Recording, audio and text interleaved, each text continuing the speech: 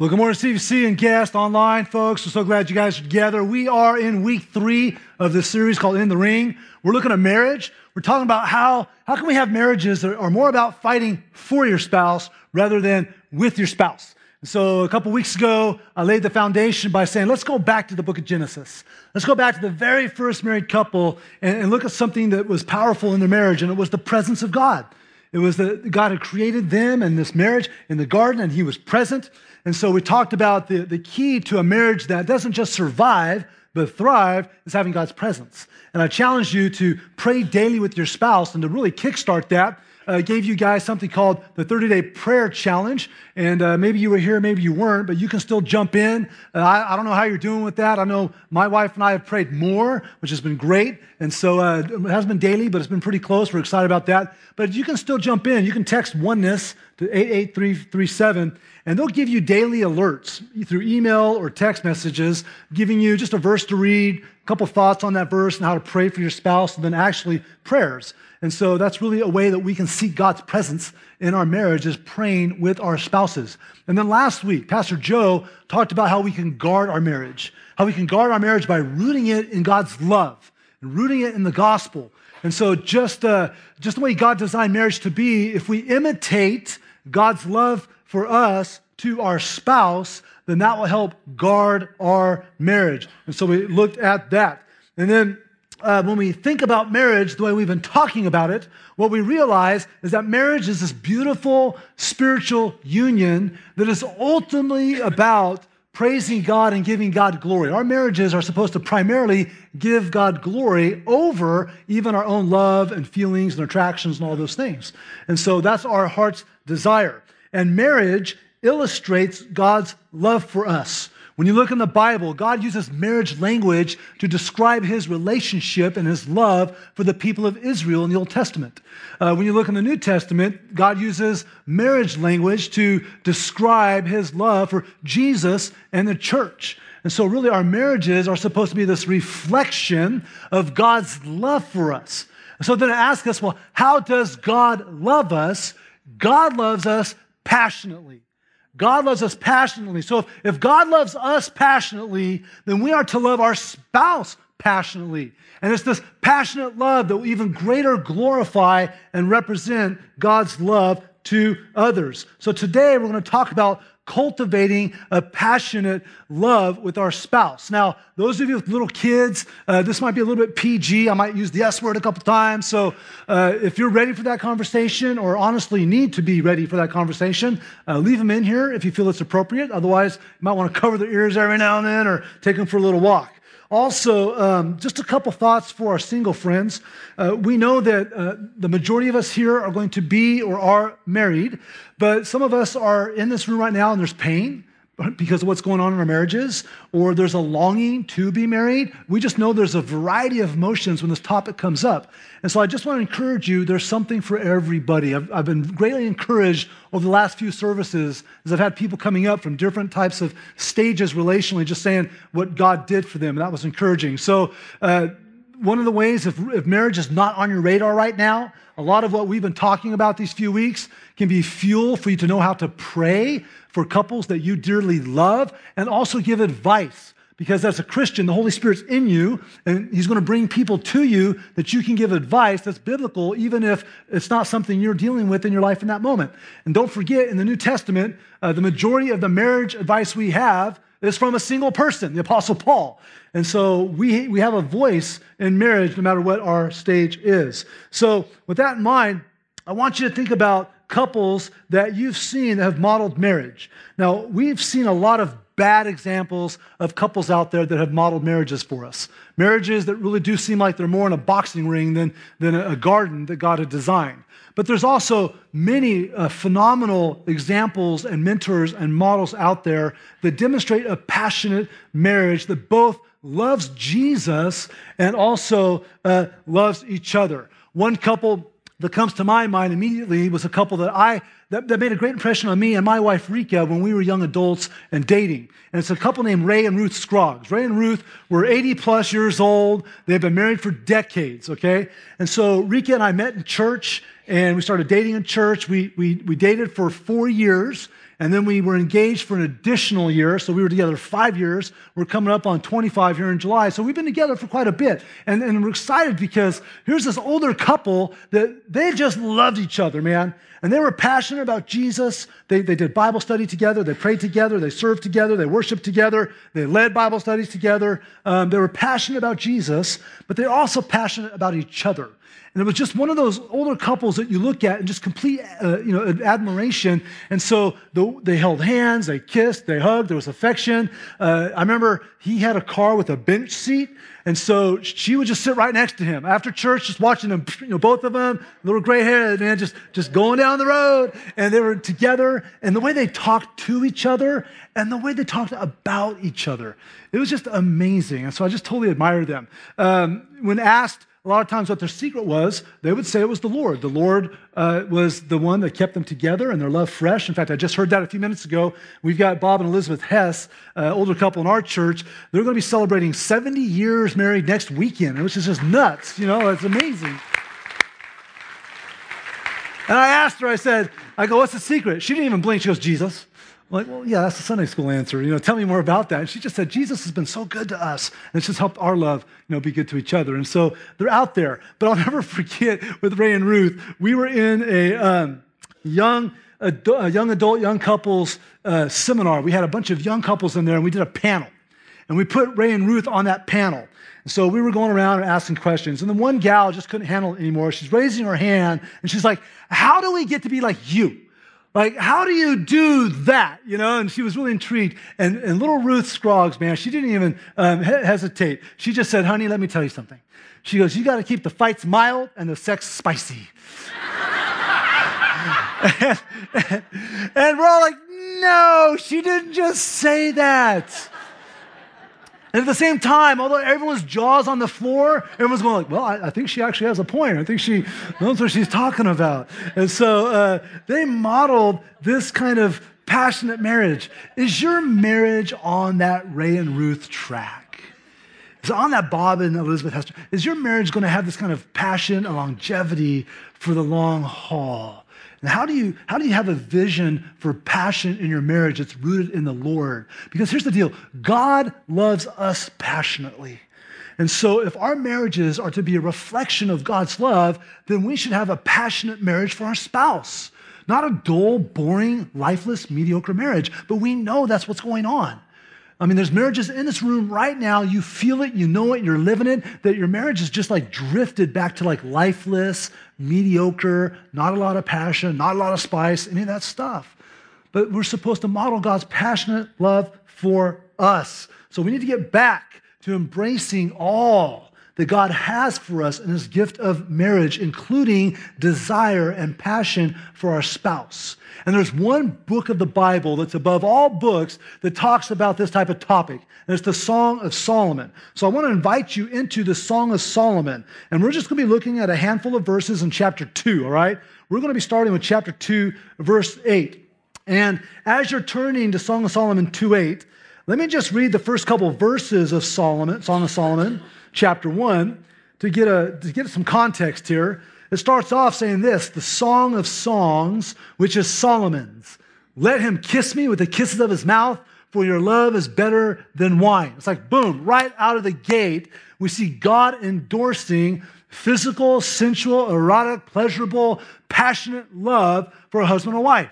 And this is, why would God have a book like this in his Bible? Because his love for us is passionate, and he wants us to see a couple, an example of passionate love. And so that's what we see right out of the gate. Now, Rika, my wife, told me a few days ago that our daughter, Faith, who's 8, sometimes she'll just open the Bible and read, right? So she says, Mom, I'm just going to open the Bible and read to whatever I open to. And so she opens to, guess what? The Song of Solomon. And she starts reading it, and then she closes it and says, I think I need to save this for later. Yes, honey, you do. Yes, you do. It says right there, do not awaken love until it's ready, right? Well, it's called the Song of Songs because it is a song. And it was written somewhere between 970 to 930 BC during the reign of King Solomon of Israel.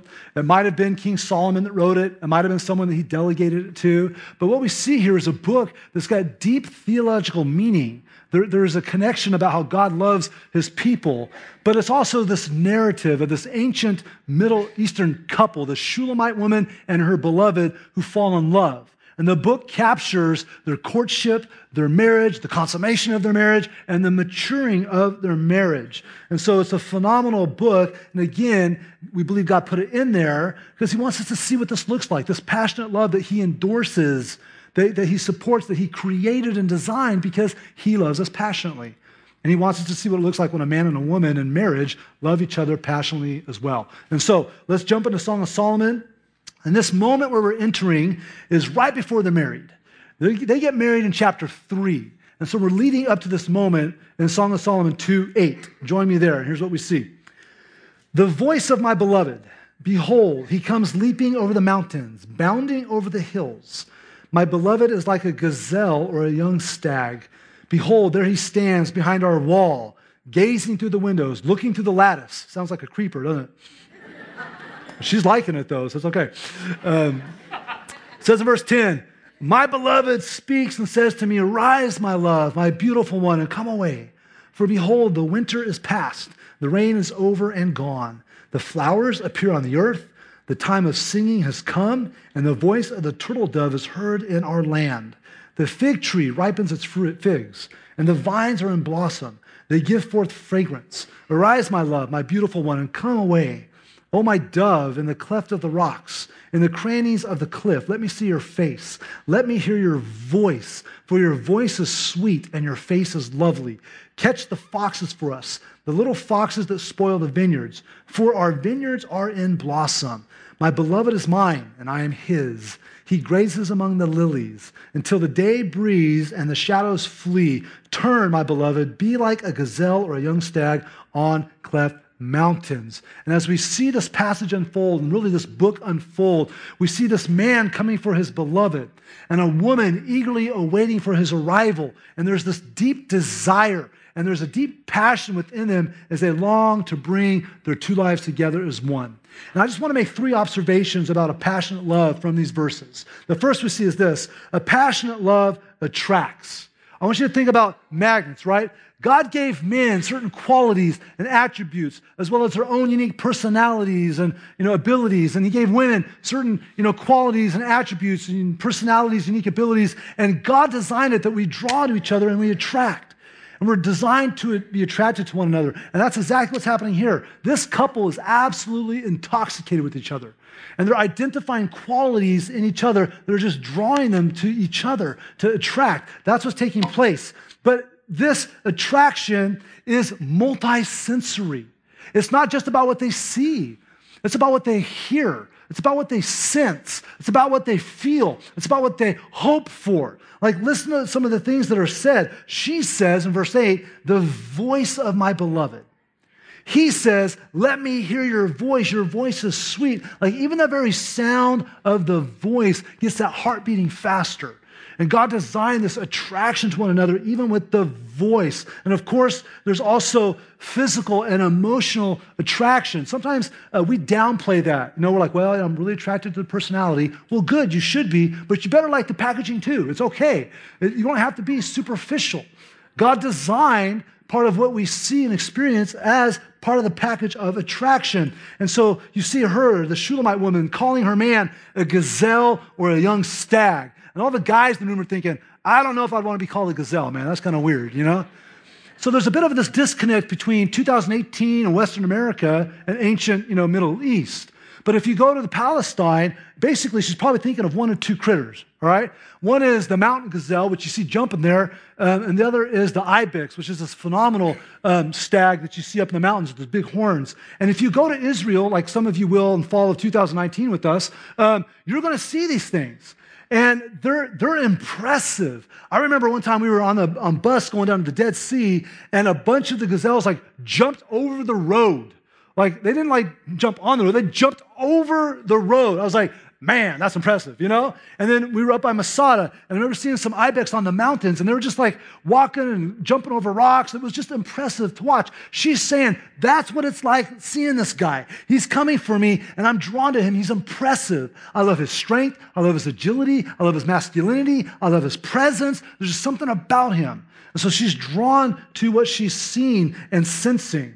He refers to her as his beautiful one, as his dove. And he says he wants to see her face. And so he's enamored by her. He sees her as beautiful. He calls her his dove, which is a reference to the turtle doves and also the mountain pigeons and mountain doves, which, nest themselves in the hills, the nooks and the crannies, which we see him refer to later. And these critters are known for beautiful plumage. They have intense eyes, but they're also gentle and innocent. So he's drawn to her physical beauty and to the beauty of her character and what he senses in her. And so you can just see these two lovers are just drawn to one another.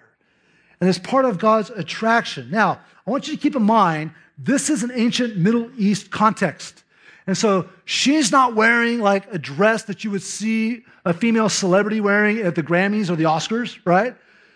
He's not rocking a suit and tie or showing up in tight jeans and tight t-shirt. You're talking about tunics and robes and sashes and head coverings and all these kinds of things. And so there's actually probably greater covering over the areas that our culture exploits, right? And so there's so much mystery wrapped around in their attraction, but they're drawn to one another. And so we see God's endorsement of attraction to one another as part of passionate love. A passionate love brings attraction to the other person. And so when you think about your spouse, what attracts you to them? What attracted you to them in the first place? What still attracts you? And as you've been married for a while, what's come online that might be a new attraction? And what is it that you're drawn to? Like, truth be told, I love my wife's hair. I love to run my fingers through her hair, but I also like it when she laughs. When she has an unhindered, unchecked laugh, I love that. It brings joy to my heart. I love these things. When you think about your spouse, what features are you attracted to, and what internal things do you see? Their spiritual life, their love for God, the way God uses them to minister to other people, maybe their artistic ability, their personality, their intelligence, their perspective. Like, God uses all these things to draw us to each other, and you never know what's going to bring attraction. I remember one time we were at a couples retreat with about 20 other couples, and we were up at this cabin, and we were having a marriage retreat, and we were circled up, and the question on the table was, what are one of the things that attracts you to your spouse? What do you find attractive? And there was another kind of Ray and Ruth type couple named Larry and Alice there. And they were married for decades. They were part of leading the retreat, actually. And Alice goes, I just love it when he hooks up the trailer. I'm like, all right, I guess the trailer does it for Alice, man. It's like, okay, she found that attractive. You just don't know what it's going to be. But of course, the person you marry is going to change over time, especially physically as the body starts to mutiny over the years. Like, Rika used to be able to run her fingers through my hair, and that no longer can happen. And the longer you're married, the more you grow in your multi-sensory attraction with your spouse. You can find just the desire to be with one another attractive. You can find new features. Rika looked at me the other day, and she got this silly little smile on her face. I said, what are you looking at? And she goes, I think it's kind of handsome. You got these little gray things in your beard now. And I'm like, what? I feel old. What are you talking about? She says, no, I like it. I'm like, well, if you like it, I like it, You have this history together. You can look back over your history and you can reminisce about the good times and the fun times, the playfulness. You can talk about the storms that you've weathered that's bonded you together. Like, attraction over time can actually increase with the maturity of your marriage and with all the multifaceted aspects. There's some great insights from a woman named Julie Slattery. She's a psychologist, an author, and a speaker. She's actually going to be doing a conference on June 3rd in Hudson. There's a little card at the info center if you're interested. She says this about attraction, and she's speaking to women specifically, but the concept really applies to all of us. Like, what if you start to lose attraction? She says, while sexual chemistry and attraction are important aspects of a marriage, they can never be the foundation of your love. We know that Christ needs to be the foundation of our love, right? She says, over years of marriage, a new form of attraction is intended to grow. Instead of performing for each other, marriage becomes a safe place to be yourself, Affection and attraction are impacted by what we choose to focus on. Sure, your husband might not have washboard abs or a thick head of hair. Maybe he's more tuned into ESPN than he is to your feelings. Along with his flaws, I know there are things about him others appreciate and you used to appreciate. Does he have beautiful eyes or a kind smile? Is he friendly or hardworking? True love isn't a matter of our choices following our feelings. The opposite is true. Our feelings follow our choices. Your mind is a powerful tool in creating attraction, even after years of marriage. Are you willing to choose to nurture affection and intimacy? I think these are great points that she makes. You know, we see a great example in a resource we talked about last week on our study guide. We mentioned a couple named Ian and Larissa. You can see their story in their videos. It's a great 5 minutes at ianandlarissa.com. But basically, you have this young couple that were in love and looking toward marriage, and then he got in an accident which caused brain damage. So physically, he became impaired. Mentally, it was a game changer. But he still loved the Lord. He still loved her. And she found herself still attracted to who he was, the whole package. And they ended up getting married anyways. Like, it doesn't have to be just the exterior or just the things that we're drawn to most initially. You don't know how deep attraction can go. And this is a gift from God. And so a passionate love finds attraction. So here's what I want to do. I want to interact with you guys a little bit and give you something to use for later. So in your notes, you'll find 3 icons. You'll see a magnet there, right? Which is a symbol for attraction, and a line. And the thing I want you to write in that line is, what is something that attracts you to your spouse? What's something that you find attractive in your spouse? And maybe if you're single, a way you can tweak that is, what are you attracted to in a potential spouse? And maybe you can think of something that's a non-negotiable. Like if they don't have this, it's a deal breaker. And of course, that's when you start to think about their heart, their life, their relationship with Christ, and all these kinds of things. So we see that this passionate love will attract. We also see that passionate love pursues. As you read and hear these verses, there's an obvious pursuit taking place. The groom is pursuing his bride. He's coming to her, and he's not letting anything get in the way. He's not letting any obstacles or barriers keep him from the love of his life, and she sees that in him, and she wants those barriers down too. Her heart is pursuing him. And so you see the Shulamite woman speaking of her beloved as one who's leaping over mountains and bounding over hills. And so when you think about the terrain of the Middle East and what they were seeing when they were writing, there's all sorts of mountain and hills in Israel. One very popular one is Mount Tabor. It's actually one of the traditional possibilities where Jesus was transfigured. And this thing's 1,800 feet above the sea floor. And so it's within range of Jerusalem and maybe even the village that she was from. And so this is the type of hill that she's kind of poetically talking about him leaping over to get to her.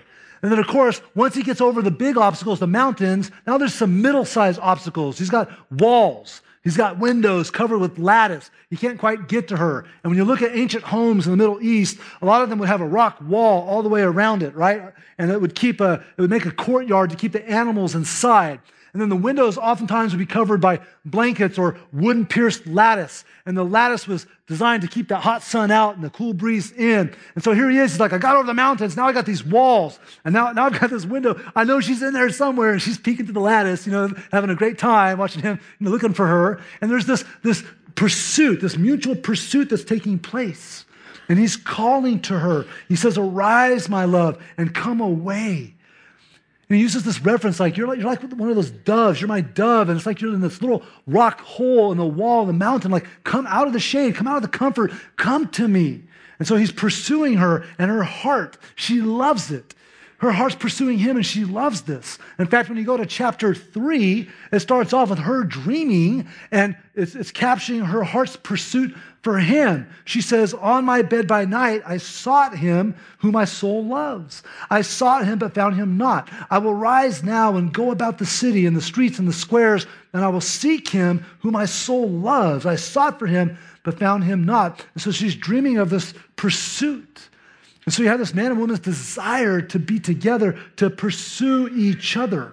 And what I love about this pursuit is obviously it's very sensual. Obviously there's a lot of, passion and desire in there. But as you read Song of Solomon, you see that they honor God with that passion. They don't let it get out of control. Basically, they're waiting to consummate their marriage until their wedding night. They're waiting for that sexual intimacy to when it's appropriate as God designed. And so we've talked about this before. God's saying, man, I want your intimacy to be like this big fire. Man, let it burn. Just keep it in the fireplace, all right? Marriage is the fireplace. Keep the fire in the fireplace, because what happens when the flame gets out of the fireplace? Something that you don't want to get burned is going to get burned. And a lot of people here from personal experience go, I know what that feels like. I know what you're talking about. And so they're doing a good job going, I love you, I want to be with you, but I'm going to honor the way that God designed it to be because I want God's best in our relationship. And so you see here this language of pursuit. He's pursuing the one he loves. Now, when Rika and I started dating, we were in high school. And I didn't have my license yet, but what I did have was a bike. Now, this is not my bike. This belongs to a friend, Jim Sutton.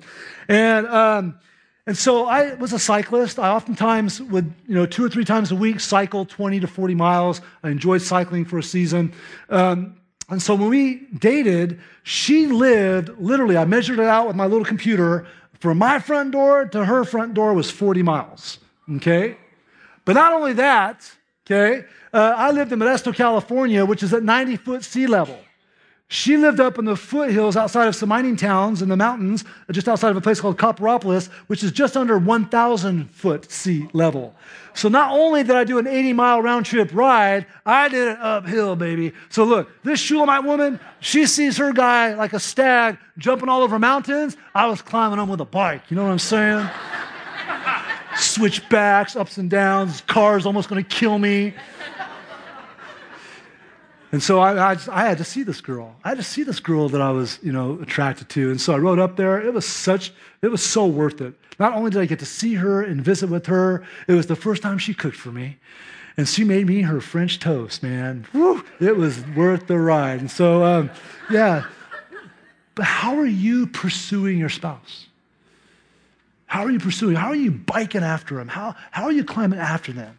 Because if we're going to be honest, some of us have stopped. Stop pursuing our spouse. Or even worse, your spouse is pursuing you, but when they show up, there's no one home. You don't let them. And so after a while, they just give up. And then pretty soon, lifeless, mediocre marriage. Who wanted a mediocre marriage? Who stood across from a man or woman and said, hey, I'll take you to have this kind of like lukewarm sort of kind of cool thing? No, we want passion in our marriage. God wants passion in our marriage because he loves us passionately. And he wants us to pursue the ones we love passionately. And so how are you doing that? In your notes there, you'll see a little bike and a line. And on that line, here's what I challenge you to write down.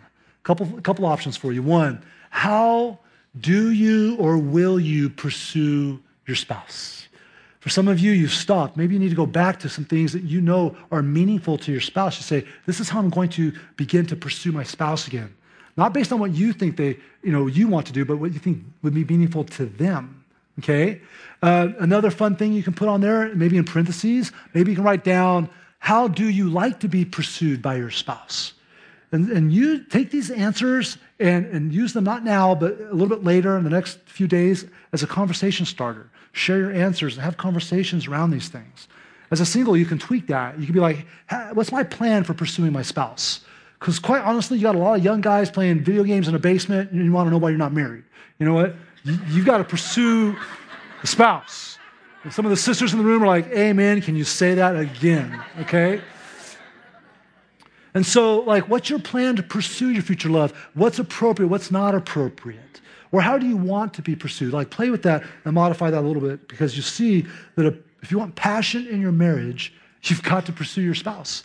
Because a passionate love pursues. And we also see thirdly here that a passionate love protects. A passionate love protects. The groom is poetically referring to their passionate love in the way of spring. Look at verses 12 and 13 again. He says, the flowers appear on the earth. The time of singing has come. The voice of the turtle dove is heard in our land. The fig tree ripens its figs, and the vines are in blossom. They give forth fragrance. Arise, my love, my beautiful one, and come away. He's saying, man, our relationship is at hand. Our marriage is at hand. It's like springtime. We get that here in Cleveland, don't we?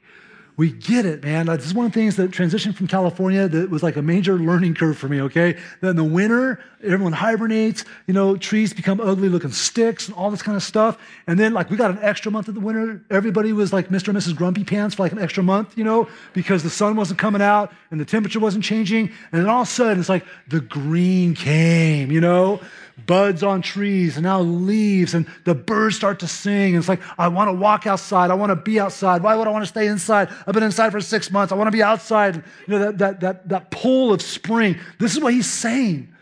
Man, it's time. Our marriage is like spring. All the senses are heightened for this couple. And so he's saying our marriage, our love is like a vineyard. And it's got blossoms, it's got buds, and the grapes are coming out, and it's going to bring a beautiful harvest. And so he's saying there's this vineyard of love that they have, but there's a threat. There's a threat to the vineyard, and the threat is the foxes, all right? The foxes. Looks cute, right? Cute little fox, not so good for the vineyard. See, Palestine has a lot of little foxes. And what they typically do is they get into the vineyard. In fact, the word for fox, if you study the original language, has to do with digging or hollowing out. Think about when guys in the military dig a what? Foxhole, right? And so a fox will dig at the roots of the vines, and they'll gnaw on the roots, gnaw on the tree, and then when there's flowers and buds and grapes, they get up and eat the grapes, eat the buds, eat the vines. And so if you have a vineyard and you don't look for the little foxes and catch them, your vines are going to be seriously damaged, or your vineyard could actually be destroyed. And so look at verse 15. They say, catch the foxes for us. The little foxes that spoil the vineyards, for our vineyards are in blossom. And so this couple is determined to protect their relationship from the little foxes that are trying to gnaw on it and nibble on it. And notice it says little foxes, right? We're not talking about like massive wolves. We're not talking about elephants. We're talking about little foxes. How many of you know that little issues, and lots of them, accumulated over time, cause a big problem? And that's what's happened to a lot of marriages. Lots of little issues over the course of time build up and cause a problem. As I was studying this, I reflected back on a movie I remember watching with my kids, right, several times. And a scene from that movie came back to my mind. And I think it really captures what we're trying to see here. So let's watch this from A Bug's Life. There was that ant that stood up to me. Yeah, but we can forget about him. Yeah, it was just one ant. One ant. Yeah, you're right. It's just one ant. Yeah, boss, they're puny. Puny? Say, let's pretend this grain is a puny little ant. Did that hurt? Nope. Well, how about this one? Are you kidding? How about this?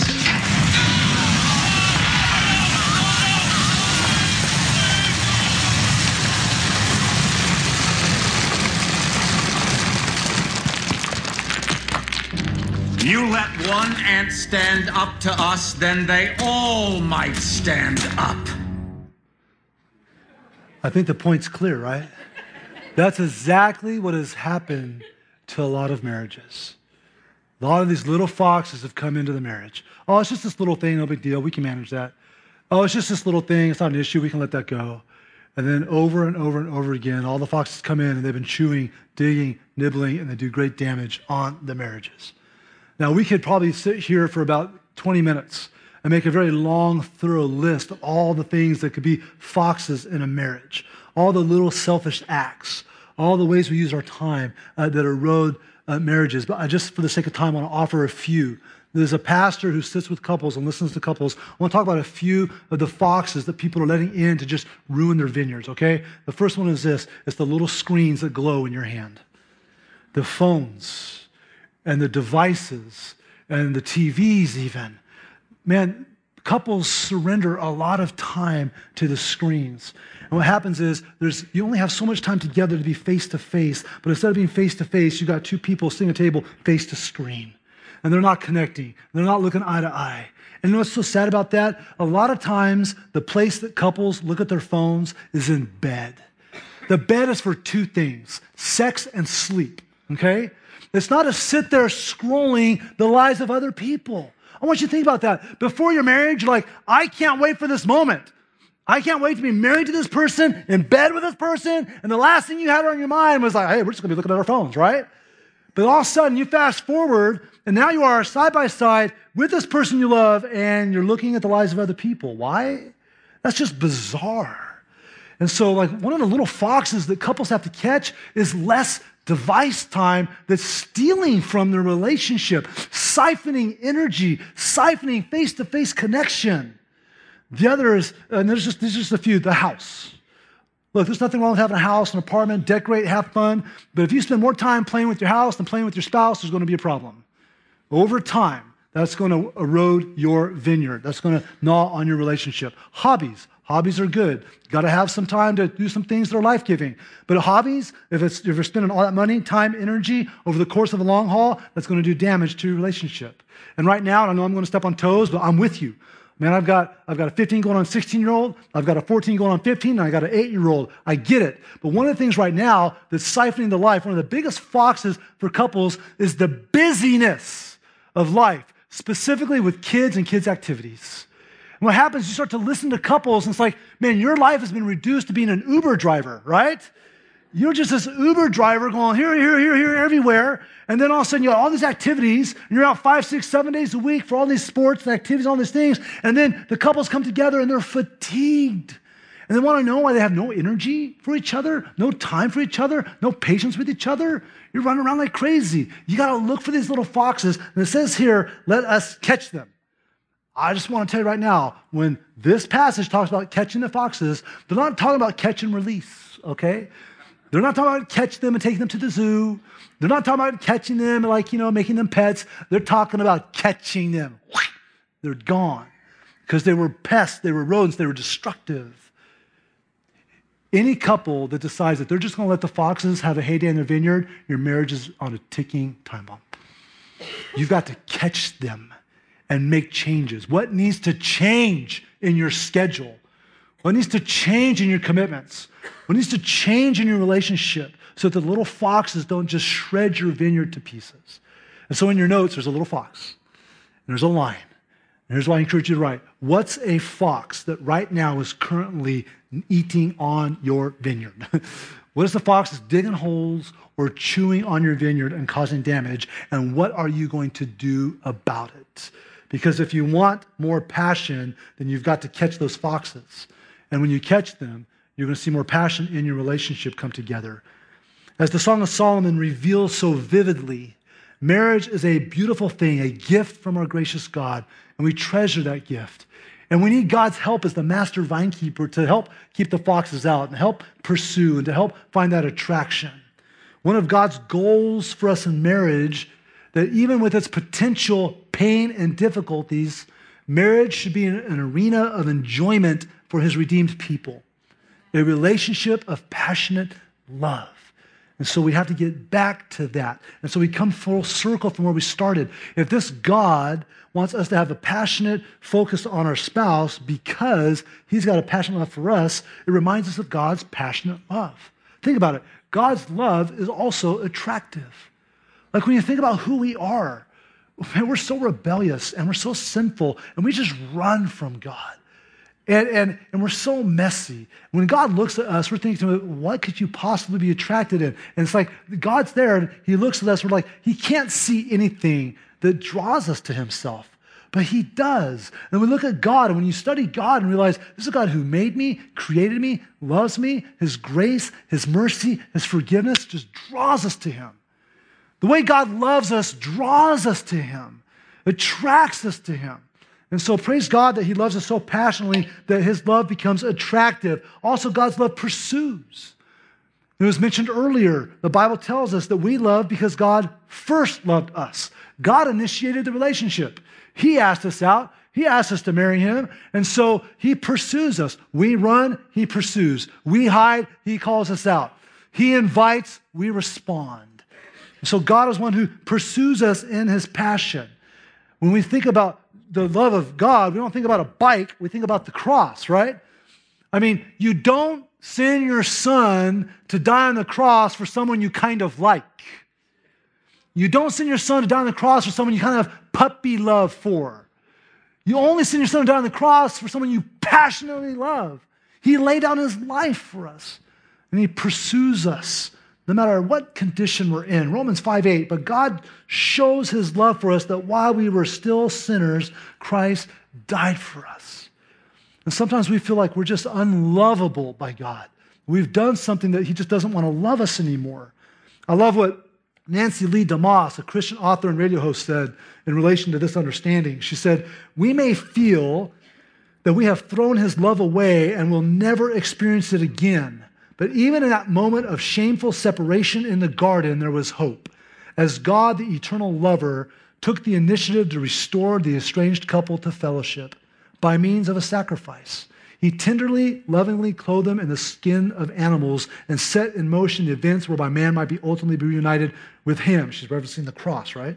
And all the time, God never stopped loving, never stopped communicating, never stopped seeking, never stopped initiating, just as he never stops loving and seeking you and me. God's passionate love for you pursues you. And then God's love is so passionate that it protects. When you think about the cross, you think about the resurrection of Jesus. Now God protects us. Those who are in Christ have the promise of heaven. It's guaranteed. Also, he's protected us from the power of sin. He's protected us from the power of the grave through the resurrection, our own future resurrections for those of us who are in Christ. And so his passionate love protects. We're forever his when we come to Jesus. And so as we talk about a message like this, some of you, you've got to get your spiritual marriage on track first. Some of you don't even know the Lord. Whether you're watching online or sitting here, some of you don't even know the Lord. You do church, you do the religious stuff, but you actually don't have the relationship. You've kind of flirted with God, but you've never said, I do. The first thing you need to do is take a step back to the one who's invited you into a relationship, who's pursued you. And it's very simple. You just admit the mess you are. You just say, God, I'm a mess. I'm a sinner. I'm broken, but I'm turning to you right now. I'm turning to you. I believe that Jesus died on the cross. I believe he rose from the grave. Come into my life. I want to follow you. You just tell the Lord that. And if you do, before you leave today, there in your program is a response section. And on that is a spot to say, I'm giving my life to Christ. It's the equivalent of saying, I'm saying yes to Jesus. And so mark that, turn it in the baskets. They're going to come around in a little bit. And we'll get in touch with you to tell you how to grow in this relationship with Jesus. Some of you, you are so far from God, you know Christ, but you just have ran. And you've let a bunch of little foxes nibble away at your relationship with the Lord. You're not in the Word. You're not praying. You're not in Christian fellowship. All these foxes have come in. You got to catch those foxes, get rid of them so you can come back into this amazing relationship with the God who loves you. And as far as our marriage is concerned, here's the application I have for you. I gave you 3 lines with 3 things to say. Circle back around with your spouse. Talk about these things. Share your answers, your questions and answers. And I encourage you to do it on a date. Sometimes it's just so easy to not date our spouse. And just so you know, running errands is not a date. Can we just all agree on that? All right? Going to Target is not a date. All right? A date is sitting somewhere side by side or face to face and doing this thing called talking, all right? And interacting and all these kinds of things.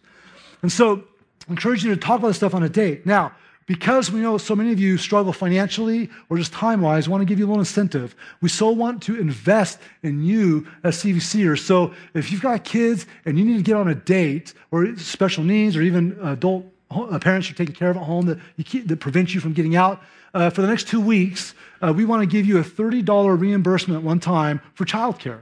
And so you can find this information in your program that you can get childcare, $30 reimbursement online, fill it out. We'll get you out to talk to your spouse and go on that date. And again, if this is a season of life where this doesn't fit, I encourage you maybe to take this information and find yourself in Christian community as a single or someone who's mourning right now and just share. It's so interesting. I had a man, Bill, who's a dear friend of CVC, came up to me after the service, and he came up, his wife died last week. And he's tears in his eyes. He says, I'm still pursuing my wife. He's still taking care of her. He still has, it doesn't matter what our age or stage of life is. There's ways to find application here. Find it because God loves us passionately. And he wants us to love our spouse passionately. Amen? Amen. Let's pray. Father, thank you for today. Thank you for this time that we had together. Father, I first pray for our relationship with you, our spiritual marriage, if you will. Lord, everything flows from that. Everything roots in that. Everything rests on that. Lord, we confess, we admit right now that we have let some foxes into our relationship with you. We've let distractions keep us from your word. We've let distractions keep us from talking to you and listening to you and spending time with you and dating you, if you will. So, Father, help us to catch those foxes and get back on track where we spend time with you. Father, help us to let our love for you be passionate. Thank you for your passionate love for us, Lord. And God, let that passionate love flow into our marriages. Lifeless, dull marriages don't give a great glory to our Savior. And so help us to have passion, Lord, that shows the world the love of our God displayed through our marriage. And Father, I pray for every marriage here. Some are healthy, some are hurting. Lord, meet them in the place of great need right now. Father, help stir passion that attracts, that pursues, and that protects in them because of our time today. Glorify us through our lives and through our marriages, all for your purposes. We ask in Jesus' name. We all said together, amen. Hey, let's stand. Let's worship.